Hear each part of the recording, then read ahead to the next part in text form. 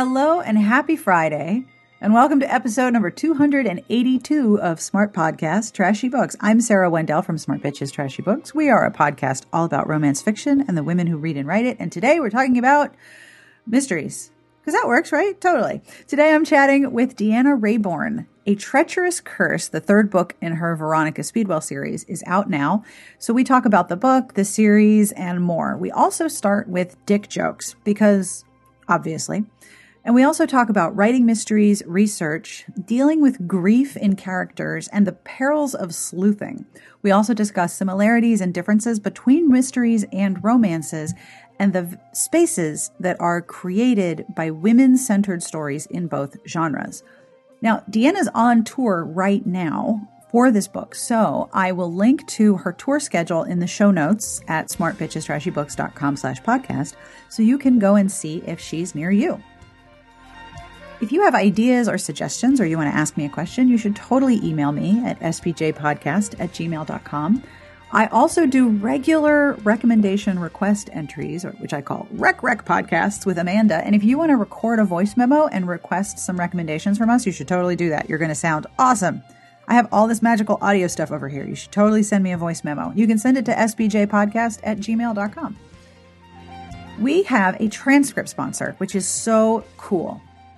This week's episode's transcript was brought to you by Sarah Yen, who is a longtime listener who read the transcripts while nursing her children and now listens each week because her lovely children are old enough, mostly, to feed themselves. She would like to wish everyone a happy new year and advises us all to take some time out for self-care. Thank you, Sarah. That is so cool of you. If you would like to sponsor a transcript or a podcast, get in touch. You can email me at sbjpodcast@gmail.com, or if that's a little too hard to remember, Sarah with an H at smartbitchestrashybooks.com. I am so honored that the folks who value the show and value the transcripts contact me about underwriting them. So thank you to Sarah and to Judy for last week's transcript, and to everyone who's reached out to me to ask about it. That is really, really cool. Thank you. I have some compliments this week too, which is one of my favorite parts of doing the intro. To Heather V. Every day, someone you know is thankful that they know you because you make every day a little bit better. And to Teresa H. When you wake up, the minute you get out of bed, underground creatures start a massive dance party with excellent cupcakes to celebrate that you are up. If you would like a compliment, or if you would like to find out about supporting our show, you can go to patreon.com/smartbitches. The Patreon community keeps the show going. They really do. If you make a monthly pledge, you're helping me continue the podcast, you help me commission transcripts for older episodes, and you help me grow into the new year. We are shaping the new season. I am taking a ton of suggestions and requests from the Patreon community, and if you would like to be a part of it, that would be completely excellent. Go to patreon.com/smartbitches, and you can find out everything you need to know. The music you are listening to is provided by Sassy Outwater. I will have information at the end of the show as to who this is. And of course, yes, I will have a terrible joke at the end because, well, I really enjoy telling terrible jokes. It's horrible of me. I will also have links to the books that we discuss and to some of the things we talk about during this episode. You can always find that at smartbitchestrashybooks.com/podcast or wherever you are listening to the podcast. And speaking of listening, I have been collecting updated links for the show, and I noticed how many more reviews we have each week. Dude, thank you.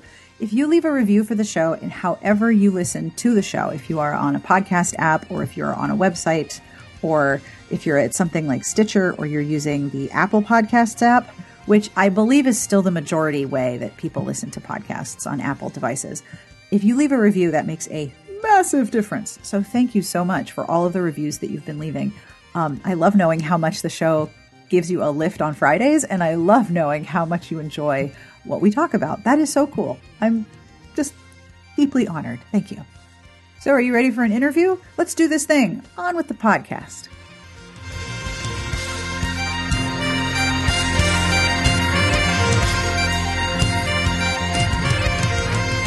Hi, I'm Deanna Raybourn. I write the Veronica Speedwell Victorian Mysteries. Yay! Welcome. Thank you so much for doing this. Oh, my pleasure. I'm so happy to get to talk to you again. I don't think we've talked since the last time you interviewed me, and that's way too long. Yes, I think you're right, because we haven't ended up at the same conferences or anything. No, we haven't, and I hate that. Yeah, it sucks. It does. So one of the challenges for me with preparing for this interview is that I have a lot of questions about the book, but the book will have just come out when this airs. And so I don't want to spoil too much. No, we have to be cryptic. We have to be very, very cryptic. But here's the thing that I want to ask about first. Okay. There is a literal box of dicks in the first chapter. Yes. Thank you for the box of dicks. Like I started reading and for the people who will be listening, listen, it is not a spoiler because it's like page 1 and 2. There's a literal box of dicks and Yes. it's just, thank you so much for the box of dicks. You are so welcome for that. And actually the box of dicks is a holdover from book 2. Because we kind of finished with a box of dicks and, it only seemed appropriate. And the thing that I love the most, I like to start my books off where readers kind of look at the first page and go, okay, I can't put this down. Right. Because I just think as a reader, that's what I enjoy. And of course, the most fun for me is to write what I want to read. So I always try and hook people. It's one of the things that I work on the hardest. And this I really didn't work on. I went straight in and went, yeah, box of dicks. That's where we're starting.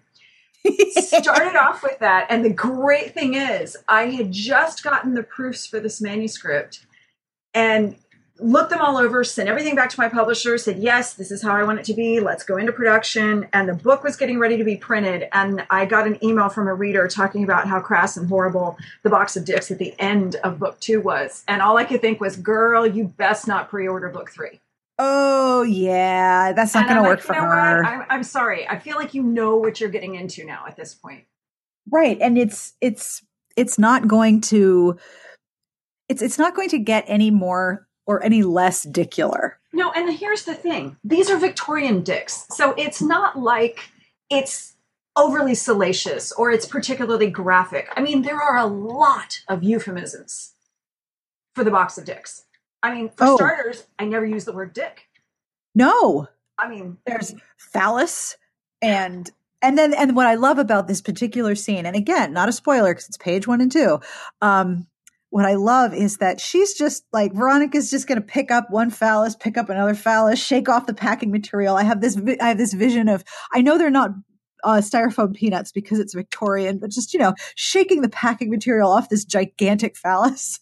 And then there's Stoker. He's like, I don't know where to put my eyes and I don't want to talk about this. Please don't make me say these words. Like he's completely crushed with embarrassment and she's just waving dicks around. Yeah. And see, this is what I love about their relationship and what I think is so much fun is Stoker is in a lot of ways, he's kind of this ultimate dude. He's such a guy's guy. Very dudular. And yet when it comes to matters sexual, he blushes like a nun. I mean, he's just so uptight sometimes about things like that, which I think is really hilarious.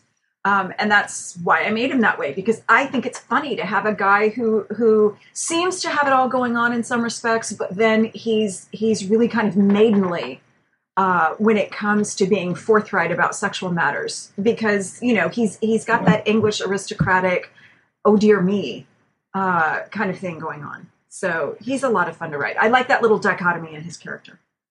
And it's an interesting contrast because she is a character who is extremely intelligent, but one of the ways in which her intelligence has shaped her is that she's very liberated and aware of her position in the world. She's aware of what's expected of her, and she's aware that she doesn't want to do any of those things. So she's going to find a way around them that isn't too painful or isn't going to hurt her or compromise her ability to do what she wants.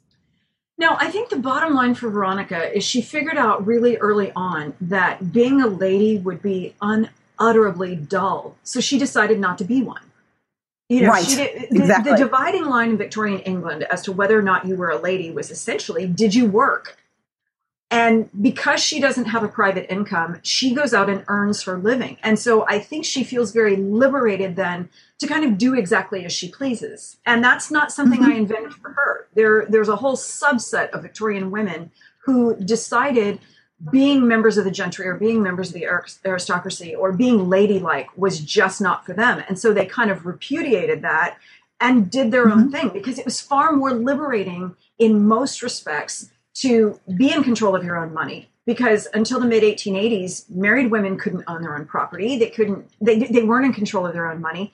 But a woman alone could have a lot more freedom in that respect. And so I think for Veronica, she has just designed her entire life around very pragmatically making herself happy. She lives to suit herself, and she's not overly fussed about whether or not anybody else likes it. And she's also aware that her ability to own her own money and earn her own money gives her an exceptional amount of freedom that she can enjoy, especially if she's outside of England. Oh, absolutely. And the Victorian explorer who inspired her was a butterfly hunter by the name of Margaret Fountain, who took a modest inheritance and decided to travel the world hunting butterflies, and ended up hunting men as well. She would have love affairs when she was outside of England. And she did it in a way where, she would go back home and sing in the church choir, and nobody really knew what Margaret got up to when she was off in Syria. And so she kind of had this weird little double life in a way, where she was very much her own mistress when she was on the road. And, you can say that really of any of the Victorian female explorers. They led very, very different lives when they were outside the confines of, pouring tea for the vicar and, tatting something for the poor. It was an extremely different thing to go out and face the world on your own terms. It's also really interesting to think about the contrast with right now, where there are very few places that are behind the scenes because everyone's carrying a camera. There isn't as many places where you can truly disappear and no one will know what you're getting up to if you're around other people. Whereas in the Victorian times and in other historical periods, there's this wonderful tension between what historians have recorded as having happened and then what actually happened when historians and other people who were writing things down weren't looking. Yeah. And that is, of course, the big challenge when you study history is what you learn about in history class. And I say this as a person with a history degree, has always been filtered and shaped by someone else's narrative. Yes, usually white, usually Christian, usually a dude. Yeah, exactly. History is written by the victors, and usually the victors, exactly what you said. They're dudes, they're white, they're Christian, they're heteronormative, they're cisgender, all the rest of it. These are the dudes who are shaping the narratives that we read. So when I got my history degree, how many women do you think I read about in college? How many people who were not Christian? How many people who were not European? I took one course that was not European history. And that was not specifically about the awesome and super cool things white men did. And it shapes you into thinking that white men were history. No, white men were just writing history. There's a whole bunch of stuff that went on behind the scenes where people of color have been in Britain since Roman times. But is that something that you really see a lot popping up? I mean, you don't, because that's not the way the narrative was written. But if you look at the art through the ages, you can see them. If you look in the narratives of people's memoirs, if you look in records, court records, and you can see that these people were there. They were living colorful lives. They were doing things, but they're not things that the people in power necessarily felt like they needed to discuss or needed to be celebrated or needed to be talked about. And so that's why, my family is hugely into genealogy. And so one of the things that's been the most fun is finding out how many horse thieves and cattle rustlers and whatnot we have in the family tree. But there's one line that is royal. It goes back to Edward I. And then, beyond that. And the great thing about this is not that section of the family is royal. It's that we knew what the women were doing. We have centuries of records there where we knew what these women were doing only because they were royal.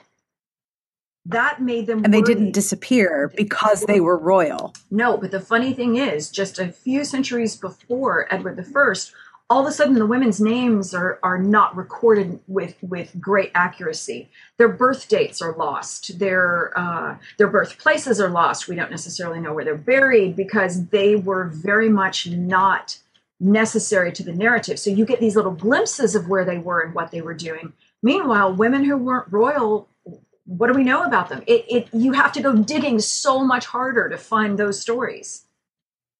And so that's one of the things that I think is really exciting now, is that historically we're going back and we're looking for these stories, and so much of it's been lost. But God bless the people who are in there digging around and finding this stuff and excavating it before it's too late.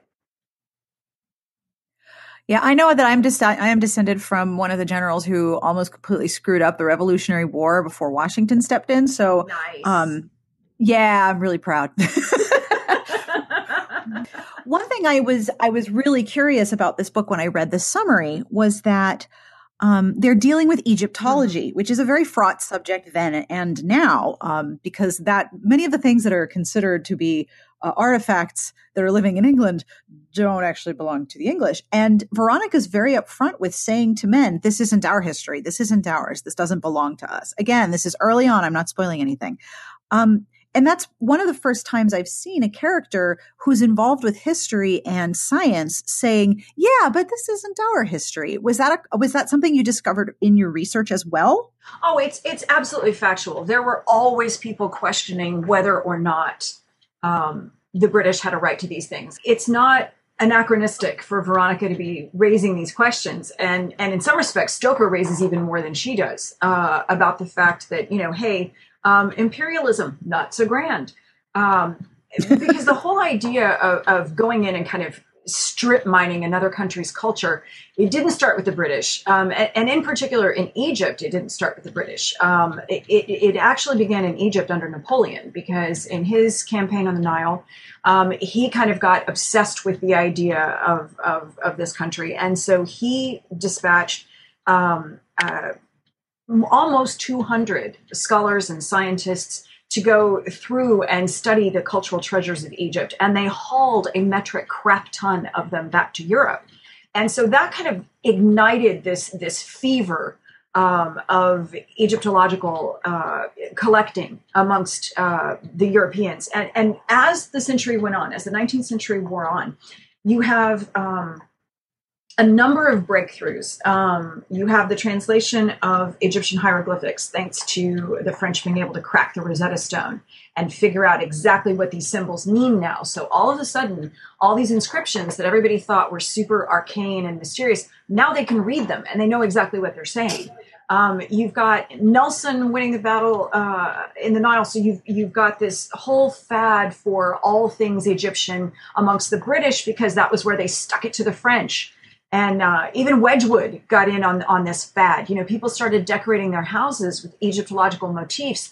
Wedgwood produced a tea set that had little crocodiles all over it in order to kind of take advantage of that. And it just carried on as the century went on. And with the advent of steam travel, instead of people taking a grand tour of Europe, they started going further afield. And you would see expeditions going, pleasure trips, going to Egypt, to kind of sail up the Nile and take it in, because suddenly it was much more accessible, physically, culturally, in every possible way. They could get into this country that fascinated them, and everybody wanted to bring a piece of it home.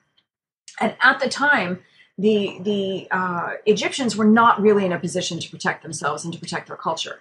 And so there were a lot of things that slipped out of the country. And some things were actually given as gifts. And so now there's a whole debate about, well, did they have the right to give it as a gift? It's a thing that crops up every so often about the Elgin marbles. And I think it's going on now about the head of Nefertiti.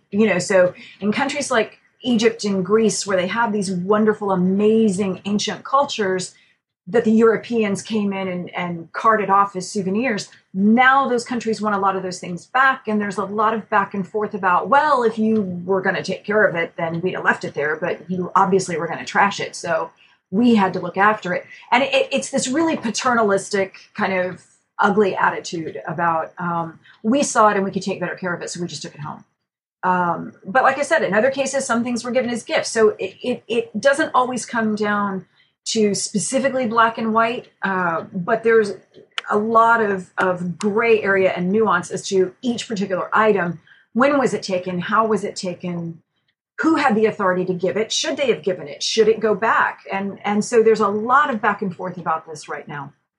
And some treasures are being repatriated to the countries where they came from.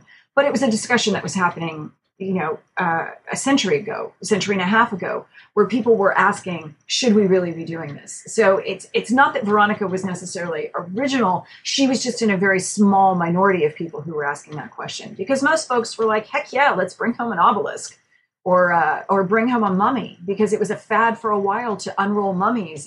Dear God. Yeah. I mean, it was a thing. You would send, if you were wealthy, you would just invite your friends over because you bought a mummy and you'd have a private unrolling party.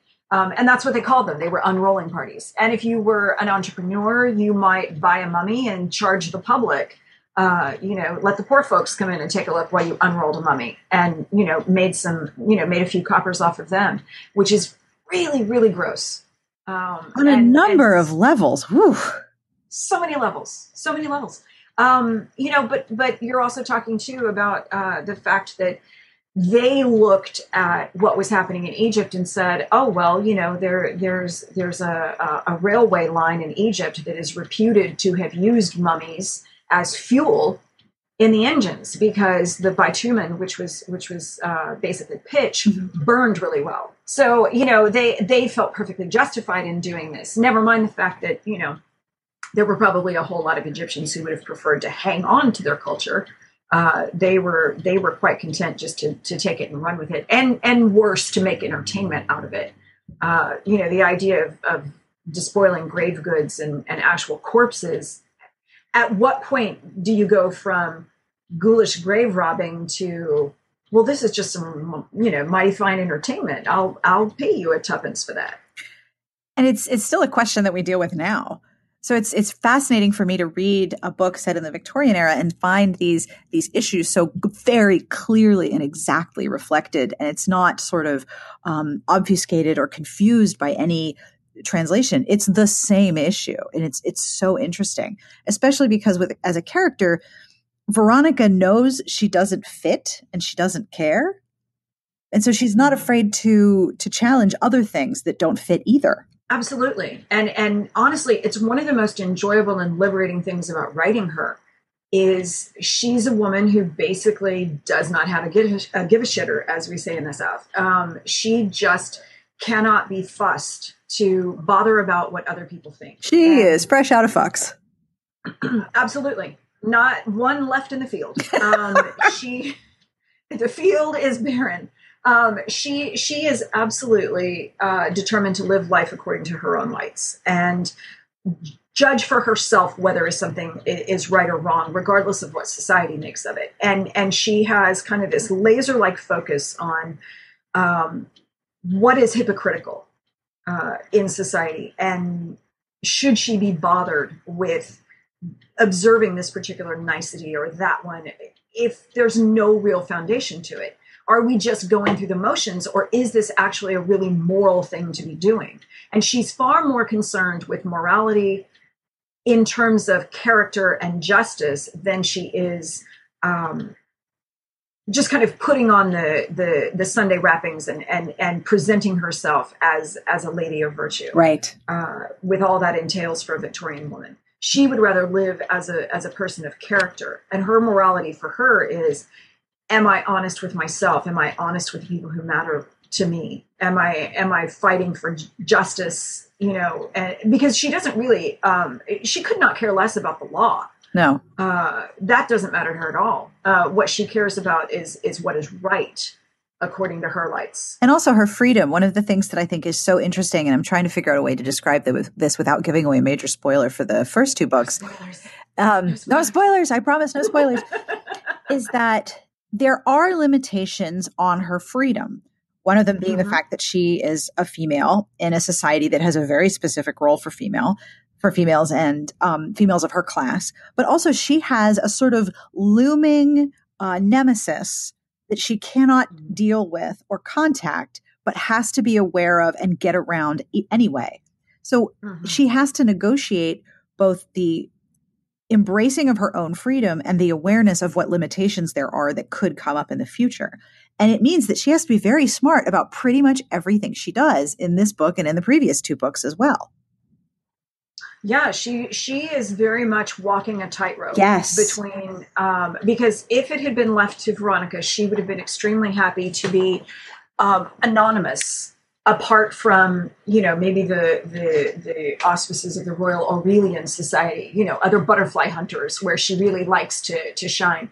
As far as the people who might be in a position to curtail what she does and put limitations on her, she has to walk this very fine line between attracting their attention and being completely off their radar, because she does not want her life to be decided for her. That, I think, is probably her greatest terror, is having decisions made for her, having a life shaped for her by people who don't share her values, and who don't share her view of what she should be doing with her life. And so it's always a push me, pull you of, can I do what I want, even though it's outrageous, even though it's not the norm, without offending people so far or pushing them so far that they have to intervene and clip my wings.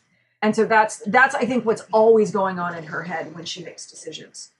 So with this book, the specific issue that is being investigated in the beginning is a very weird, very chilling disappearance. But it's also, she's trying to protect Stoker's reputation, which is fascinating because, Yes. She doesn't really give too much of a crap about her own as long as it doesn't get in her way. But she is fiercely protective of this man's reputation because he went through such terrible scandal in his past before the story began. So what are Veronica and Stoker's sort of goals with this story? And again, I'm trying so hard not to keep. You're doing so well, Sarah. Like, I have no idea what this book is about right now. Excellent. You're doing so well. I have a whole list of things. Don't say these words and don't mention this. Like, I did so much prep just so I wouldn't spoil this book. You are a queen. You are just a queen. I think what it comes down to is you are always much more fiercely protective of the people you love when you think they're vulnerable than you are of yourself. So very true. Very true. So for Veronica, who has lived her life very independently, this is the first time I think that she is faced with the idea of fighting on behalf of someone else. And she is not one to back down from a fight. And so she is far more determined to see justice done and to fight for Stoker than she would be for herself or than Stoker is on his own behalf. Oh, yeah. She is the one who is absolutely all fired up to get in there and to tilt at those windmills on his behalf. And I like that element of because I think by book 3 we've gotten far enough into their adventures together that they have come far enough in their relationship as working partners and colleagues and friends with something simmering underneath, that it's time to test that bond a little bit. Yep. And I think that the first time it's really put under pressure, you see that her reaction is to say, well, I don't really care if you think this is a fight worth taking on. And you might be willing to go fetal and take your lumps, but I'll be damned if I stand by and let that happen. Right. No one is going to mess with you except me. Exactly. Exactly. And in that respect, it's that element of their relationship is almost sibling-like. Oh, it's where wonderful. She is willing, she will take on the rest of the world rather than let anybody else get a piece of him. Yep. But she'll tear a strip off anytime she wants. I mean, that's because that's their dynamic. They can be slightly horrible to each other, but always in a way of there are very specific boundaries that they don't cross when it comes to dealing with each other. And I very much see them as two against the world. Absolutely. Whatever that means. And when I picture them in my mind, don't picture them sitting side by side or standing shoulder to shoulder. I picture them back to back. weapons drawn, fighting the rest of the world. Or facing each other with their weapons drawn. That happens too. But I don't think that they would be, I just think that they are more ferocious in their defense of each other.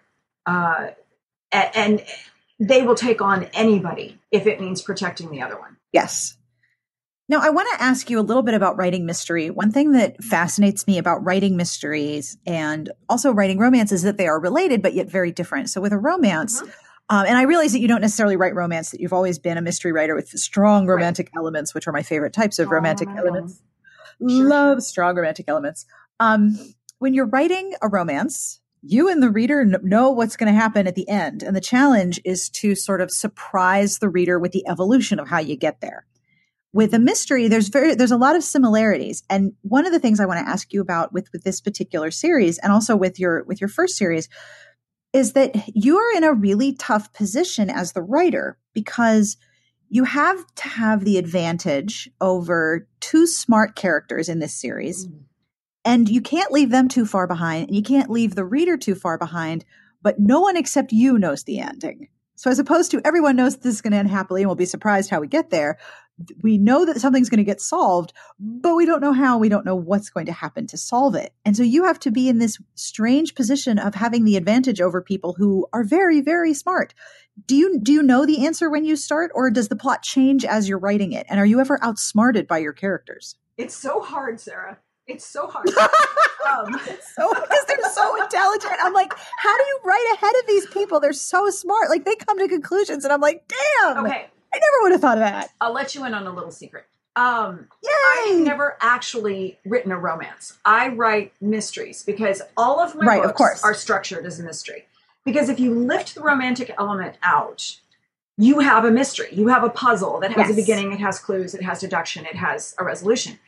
If you lift the puzzle out, you've got like 20 pages with some flirting and maybe one hot look. You know, I mean, you do not have a satisfying romance in my books that has a proper conclusion and, you know, all your emotional elements tied up. I don't have that. I'm lacking that. So if I approach it as a mystery, I know point A and I know point Z. And I know along the way, I have to hit G, N, and R. And I don't know the rest. The rest of it I figure out as I go along. That's really interesting. Yeah. Yeah. So do your characters surprise you then when they're like, oh, I figured this out? And you're like, well, crap, I hadn't figured that out yet. No.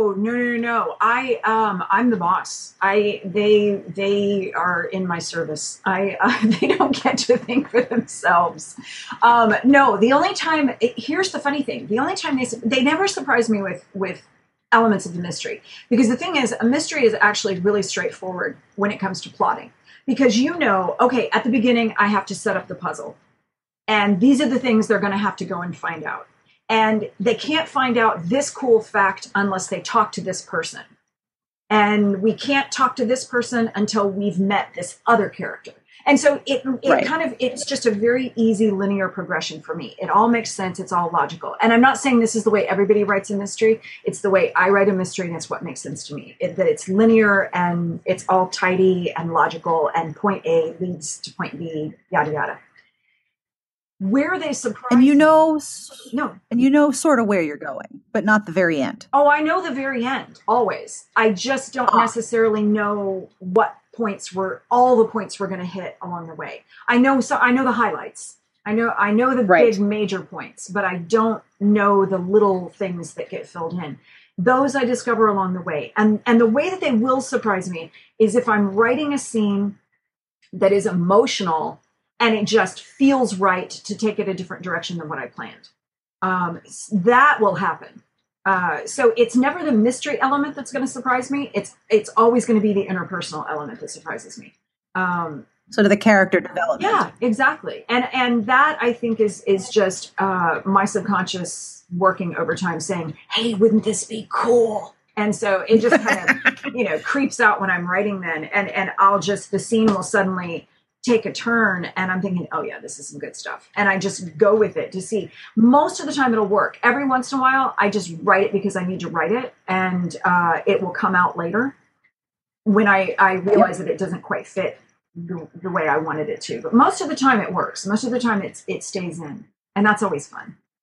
I like to think sometimes when I'm working on something particularly creative that there's a crock pot in the back of my brain and I need to leave it alone. And then every now and again, something brilliant comes out of there, but it's always a surprise. That's excellent. Although we may need to update that because I think it needs to be like an instant pot now. Yeah, but if that's too fast, I need like a good 6 to 9 hours worth of contemplation. Like it's just really got to do a very long, slow simmer before my brain's like, oh, hold up. I have a good idea. Well, thank you. Where were you 9 hours ago when I was actually stressing about this? So hard question for you, actually.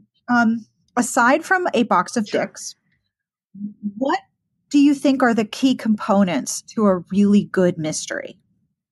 Well, you ask any 10 mystery fans that question and they'll give you 10 different answers. So there is no... Oh, of course. They're like romance fans. We're very, very closely related. Absolutely. For myself, personally, I like a good puzzle. I like the kind of golden age mystery where you don't necessarily know how this thing could have been done.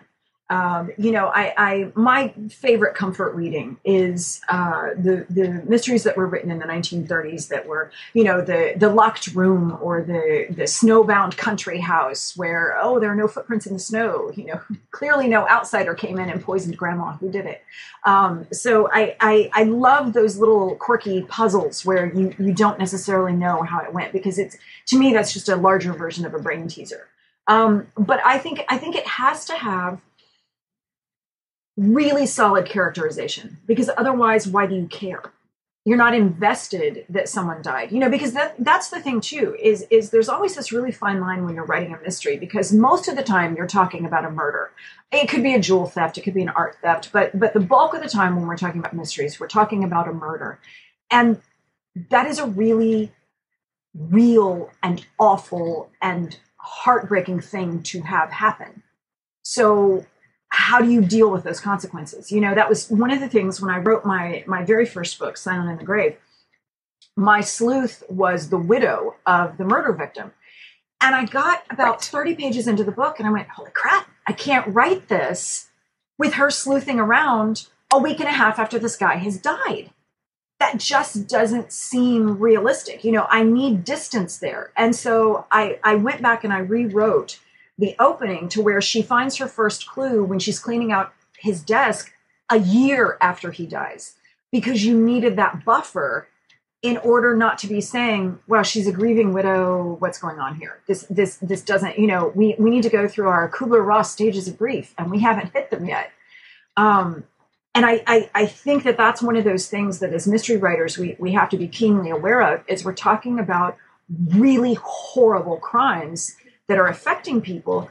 And how do you deal with that in a way that doesn't bring down the whole tone of the book? Because ultimately it is entertainment. But at the same time, you're not just dismissing it so lightly and acting like it doesn't matter. You have to show the effects of these things too. And that can be a really tricky space to play with. It can be. And you have to leave room for, as you said, the emotional effects of what happens.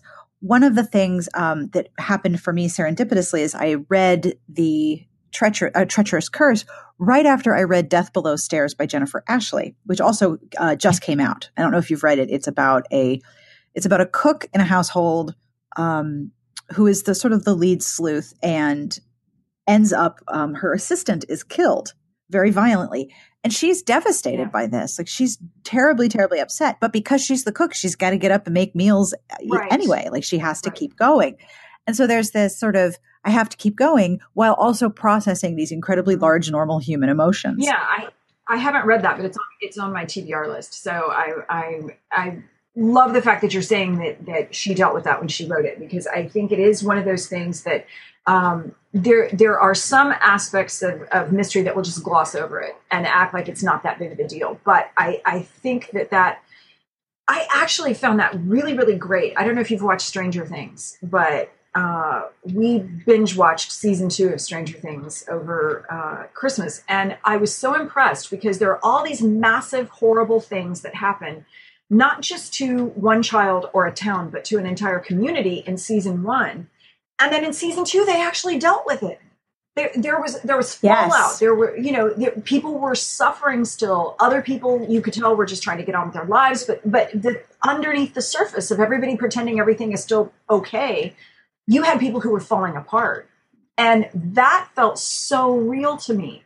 And just such a wonderful component to bring in, because it doesn't get dealt with a lot. And so my way around it is, a lot of times I have situations where you're not dealing with the people who are grieving the most, or you're talking about a victim who, quite frankly, had it coming. No, I'm kidding. But they weren't terribly likable. So maybe some people are not really all that sad that they're dead. There are ways around it. But I do think it's very important to deal with that and to acknowledge it and to say, oh, there's stuff here, and it's painful and it's grim, and we've got to at least acknowledge somehow that it's happening and that this is going to change people's lives and that there are stakes here, because it feels too dismissive not to do it. And also, one of the things that I struggle with some portrayals of murders and deaths in books is that it's sort of like a thing that happens and then no one talks about it again. Like I've lived in places where there has been a crime maybe 30 years ago and people still mention it. Oh God, yes. Like it's still part of the current history. So if it just happened last week, it's not something that's going to disappear. It's going to continue to sort of resonate and cause ripples within the different characters. They're going to change because of that element. It's also interesting to me when I look closely at mystery as a genre and romance as a genre, that you're still dealing with fundamental human experience. You're dealing with love and death, sometimes at the same time, depending on the book. And those are terribly visceral experiences that everyone processes in very different ways, yet they still have that same sort of root experience that changes everything about a character. Well, absolutely. And I mean, these are stories that we've been telling for hundreds and hundreds and hundreds of years. These are themes we've been exploring. You can trace mystery back to medieval morality plays. You can trace romance back to fairy tales, the nicer ones, not necessarily the grim stuff. But there's always this idea. I'm a firm believer that genre readers are genre readers because there is something about that genre that appeals to their fundamental viewpoint of the world. I believe romance readers are romance readers because they believe fundamentally that people deserve happy endings. And I believe that works for me. And I believe that mystery readers are mystery readers because they believe fundamentally in justice, and that the people who do wrong should get their comeuppance, and that justice should be served, whatever that looks like. And so I think that these things are so fundamental because, I mean, they're the bedrock of the society that we form. These are some of the most basic things that people decide when they come together and make a community. What constitutes marriage? What is that going to look like? How do we feel about people who kill other people? Does our society kill them back? Do we rehabilitate them? What do we do with this? And so those are questions that, as human beings, we've struggled with for millennia. And so there's something hugely universal about exploring those things. And I think we like to do it in books because it's a safe space to do it. Yes, absolutely. And the spaces in which we do it, such as books like your series, like Sherry Thomas's Charlotte Holmes, and in the romances that are heroine-centered, is that we're doing it in a space where women are in charge of themselves. And so we see this mirror of women being responsible and in charge of their own lives and facing the consequences for taking charge. Exactly. And there are consequences. There are a lot of consequences. Some of them are great. Some of them are horrible. Well, and that was the whole question that Victorian women faced, in particular, when they were heading out to do what they wanted to do. These were not stupid women. They knew there were consequences. And it was a matter of weighing those consequences up and deciding, can you go on with life the way you know it? Can you live in that box? Or do you have to have something bigger no matter what it costs you? And there were plenty of women who said, yeah, I'll take the big life, thanks. And that's what they went for, even though they knew it might mean poverty, or it might mean banishment from polite society, or it might mean having to live abroad, or, any number of kind of social and economic and political ramifications for them, they were willing to take that. They were willing to pay for what they wanted. And they were willing to defend that autonomy for other people as well, even when it puts them in an increasingly vulnerable position. Well, absolutely. And I think that's one of the things that I like the most about Veronica is the fact that she is adamant about fighting for what she wants for herself, but she is absolutely and completely willing to step up on someone else's behalf, and yes. to do whatever needs to be done so that she feels like she can sleep at night, that she has done the most that she can with whatever gifts or talents or opportunities she has. She's going to do it.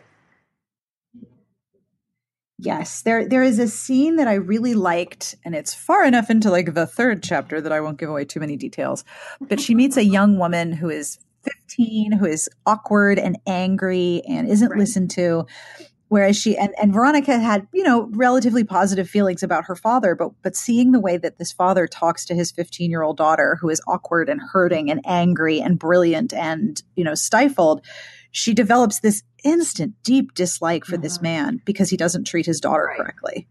And I was like, I have been there. I have so been there. I know that feeling so well. And it's sort of like, you wish you could just be like, all right, dude, we're going to take a little time out here. And I'm going to explain to you how not to be an ass. Exactly. Because you're being an ass. And I mean, and you need to stop. I judge people because here's the thing. People will always put on their best face when they're meeting you on equal footing. But their real character is revealed by how they treat people who are lower in the pecking order than they are. Whether it is, the server in the restaurant who is trying to give you the best service they possibly can and is dependent upon you for a tip to make a living wage, or whether it's your child or, whatever it is, if it's someone or something who does not have the ability to bite back, how do you treat them? Are you going to abuse that, or are you going to be even kinder and even gentler? And, that to me, it says everything in the world about Stoker's character, that he is much nicer to people in that position than he is people who are his equals or his social superiors. Whereas, absolutely, with this character that we're talking about, this father character, you take him at face value, but then you see how completely clueless he is when it comes to his own teenage daughter. And all but dear God, this child needs to get out of this house. But here's the thing, by Victorian standards, he was a really good dad. I mean, he was genial enough when he spoke to her, even though everybody else is looking at the way he teases her and saying, oh God, you're such an ass. He thinks they're all having a jolly laugh together. I mean, he would be absolutely shocked to think that was viewed as aggressive or not particularly kind. And so he thinks he's a great dad because his daughter has a roof over her head. She has nice clothes. She has all the books she wants. She has the material things. So by Victorian standards, he's an A-OK dad. And, we've all known people who had parents like that. Who figured, hey, as long as I've got the material taken care of, the rest of it will take care of itself. And that's blatantly not true. But in this case, it absolutely changes Veronica's perception of who this guy is. And it introduces her, I think, to a version of herself that she often feels like she is this person who is speaking a completely different language than the people in the room, and yet can't tell them off for being horrible to her. It reminded me a lot of the scene in the first book with the vicar and his wife, where the wife is trying to condemn her, and Veronica's like, that's not going to stick. Sorry. Yeah, I think that Veronica does see a lot of herself in this girl. And, the girl, that girl's character, I feel like at 15 is kind of at a crossroads. Is she going to be, because I feel like she's at the place where she's either going to be beaten down by convention and her father and his world and his expectations, or she's going to kind of just have to grab her destiny with both hands and go off the rails and do her own thing. Yep. And I think that's true of a lot of young Victorian women, that there was probably a moment where they could say, am I going to become a vegetarian suffragette, or do I marry the curate? I have a comfortable, boring life where I never tell this guy how much of an idiot he really is. Exactly. You're going to end up like Charlotte in Pride and Prejudice. End up possibly with a very quiet, discreet drinking problem. I don't. Yeah, exactly. So I know this is a terrible question to ask someone whose book is about to come out, but what are you working on right now?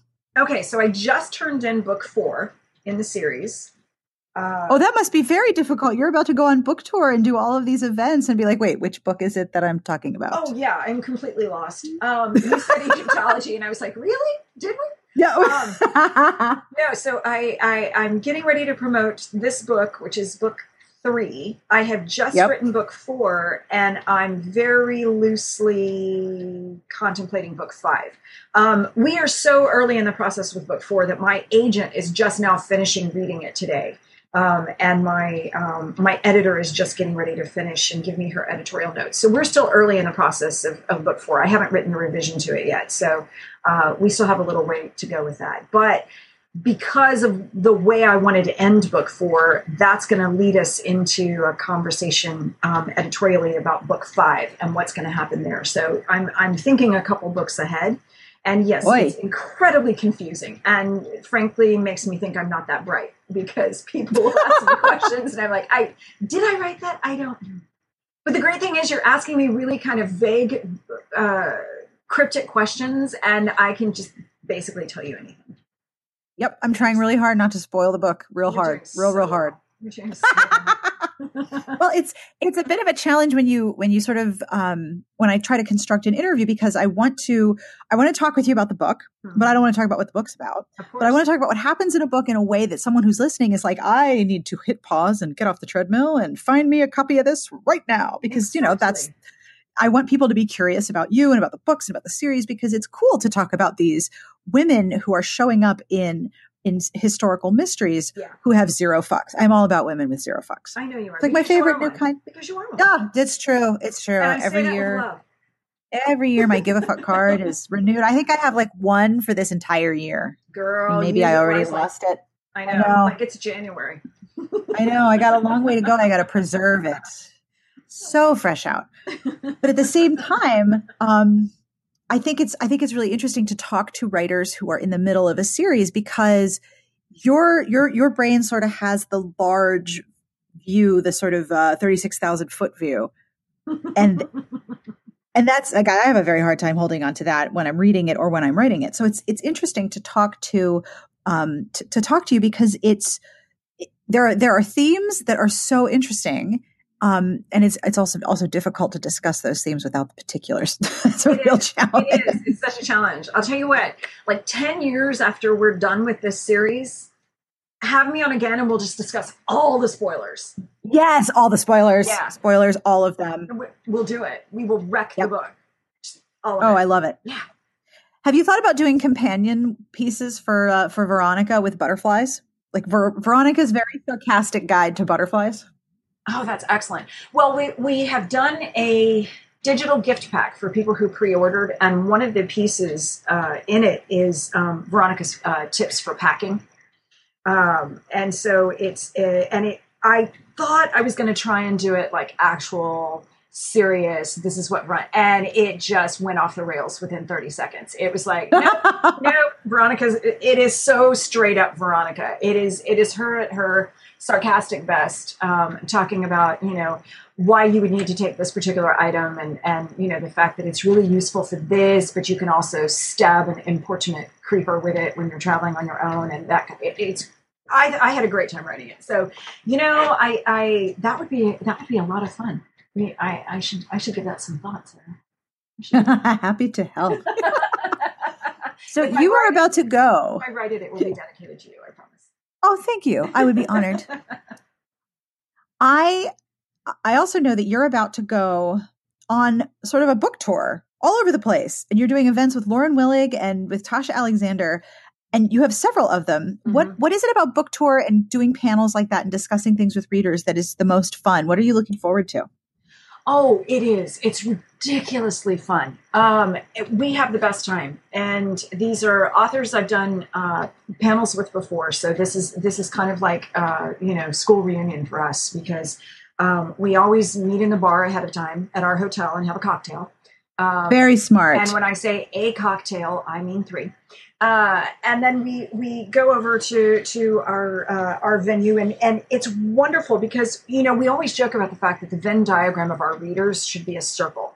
Because we write historical, we write strong women, we have a fairly similar sense of humor. So, we just really enjoy hanging out together and being able to kind of bounce things off of each other. And we never know exactly how an event is going to go.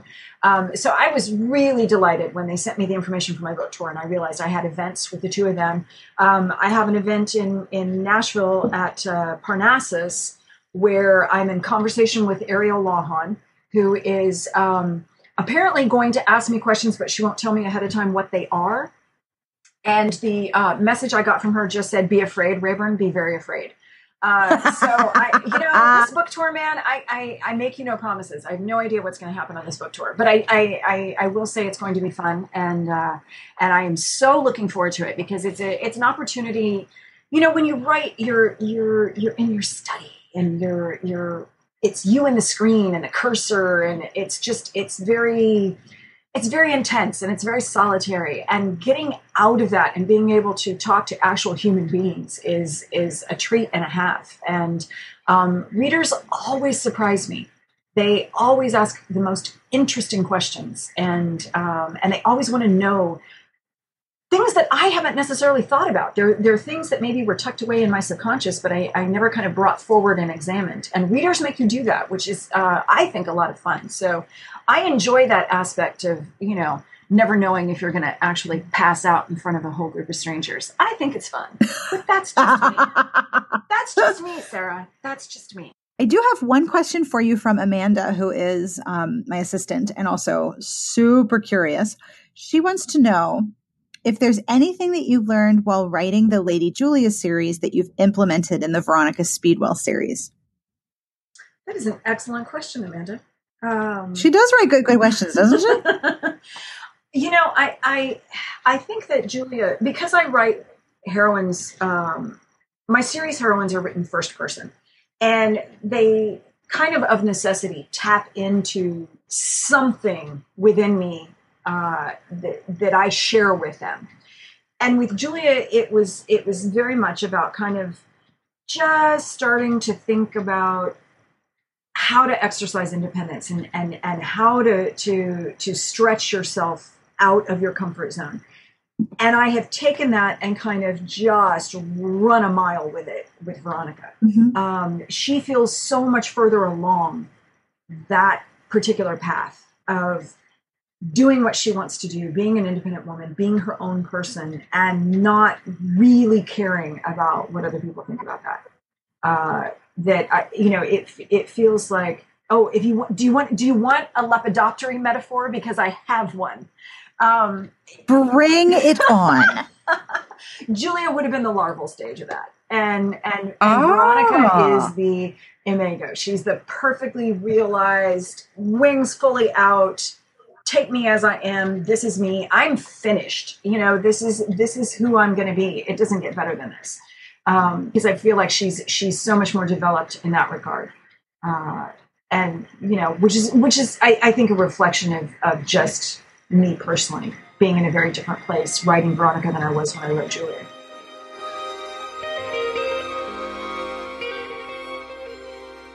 And that brings us to the end of this week's episode. I want to thank Deanna Raybourn for taking time to chat with me about her book. She is on tour, and I will have links to her tour page on her website in the show notes at smartbitchestrashyBooks.com/podcast. Piece of advice: if you're ever going to create a website, you're going to keep it going for, almost 13 years now. Dun, dun, dun. Might want to choose a smaller URL, maybe. I don't know. It's certainly memorable. But either way, smartbitchestrashybooks.com/podcast.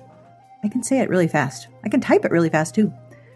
Today's episode's transcript is being brought to you by Sarah Yen. She is a longtime listener who read the transcripts while nursing her children and now listens to the podcast each week since her lovely children are old enough, mostly, to feed themselves. She would also like to wish everyone a happy new year and advises us all to take some time out for self-care. So I hope whatever you are doing today or this weekend or whenever you're listening to this, you are taking time for yourself to do exactly what makes you happy. Thank you to Sarah Yen for sponsoring this week's transcript. I really appreciate that. We have a Patreon, patreon.com/smartbitches. Every pledge is a massive help to me in keeping the show going and also commissioning transcripts for older episodes. And speaking of older episodes, I just looked up the age of the podcast. It's almost 10 years old. Dude, that's amazing. I had no idea it had been 10 years, but nope, the first episode was December of 2008. Wow. Anyway, so if you would like to have a look at the Patreon, patreon.com/smartbitches. Our music is provided by Sassy Outwater. You can find her on Twitter at Sassy Outwater. This is the new Pete Bog Fairies album. They are celebrating 25 years together, and the live album is called Live at 25. This is Doonbeck Live, and it actually starts with a gentleman yelling in a fantastic Scottish accent, "Give it up for the Pete Bog Fairies," and there's lots of applause, but I couldn't start the podcast with that audio, so sorry. You should definitely check out the album and listen to the whole thing. It's really great. And as always, I have terrible jokes. This week I have 2 terrible jokes because I'm terrible. Are you ready? First terrible joke. This is from Elise. I'm delighted by this one. Why are Christmas trees so terrible at knitting? Give up? Why? Why are Christmas trees terrible at knitting? Because they keep dropping their needles. I have been walking my dogs, and a lot of my neighbors had long-lasting Christmas trees this year, and the dogs are like, "This is amazing. There's trees all over the ground." So to all my neighbors who are throwing away their Christmas trees and putting them out for recycling now, that joke is for you. Second joke. I love this joke. I'm so excited. Okay. Can you tell how much I enjoy this? Oh, it's just my favorite part. When does a joke become a dad joke? When the punchline becomes apparent. That is from iHeartMetal13 on Reddit. So on behalf of Deanna, Raybourn, and everyone here, I wish you the very best of reading. Next week, Amanda and I are taking questions and giving advice, because you know, who else should you take advice from, right? Obviously. So I hope to see you back here next week. Have a lovely weekend. And remember, as Sarah Yen suggested, take some time to do the things that make you feel happy and good.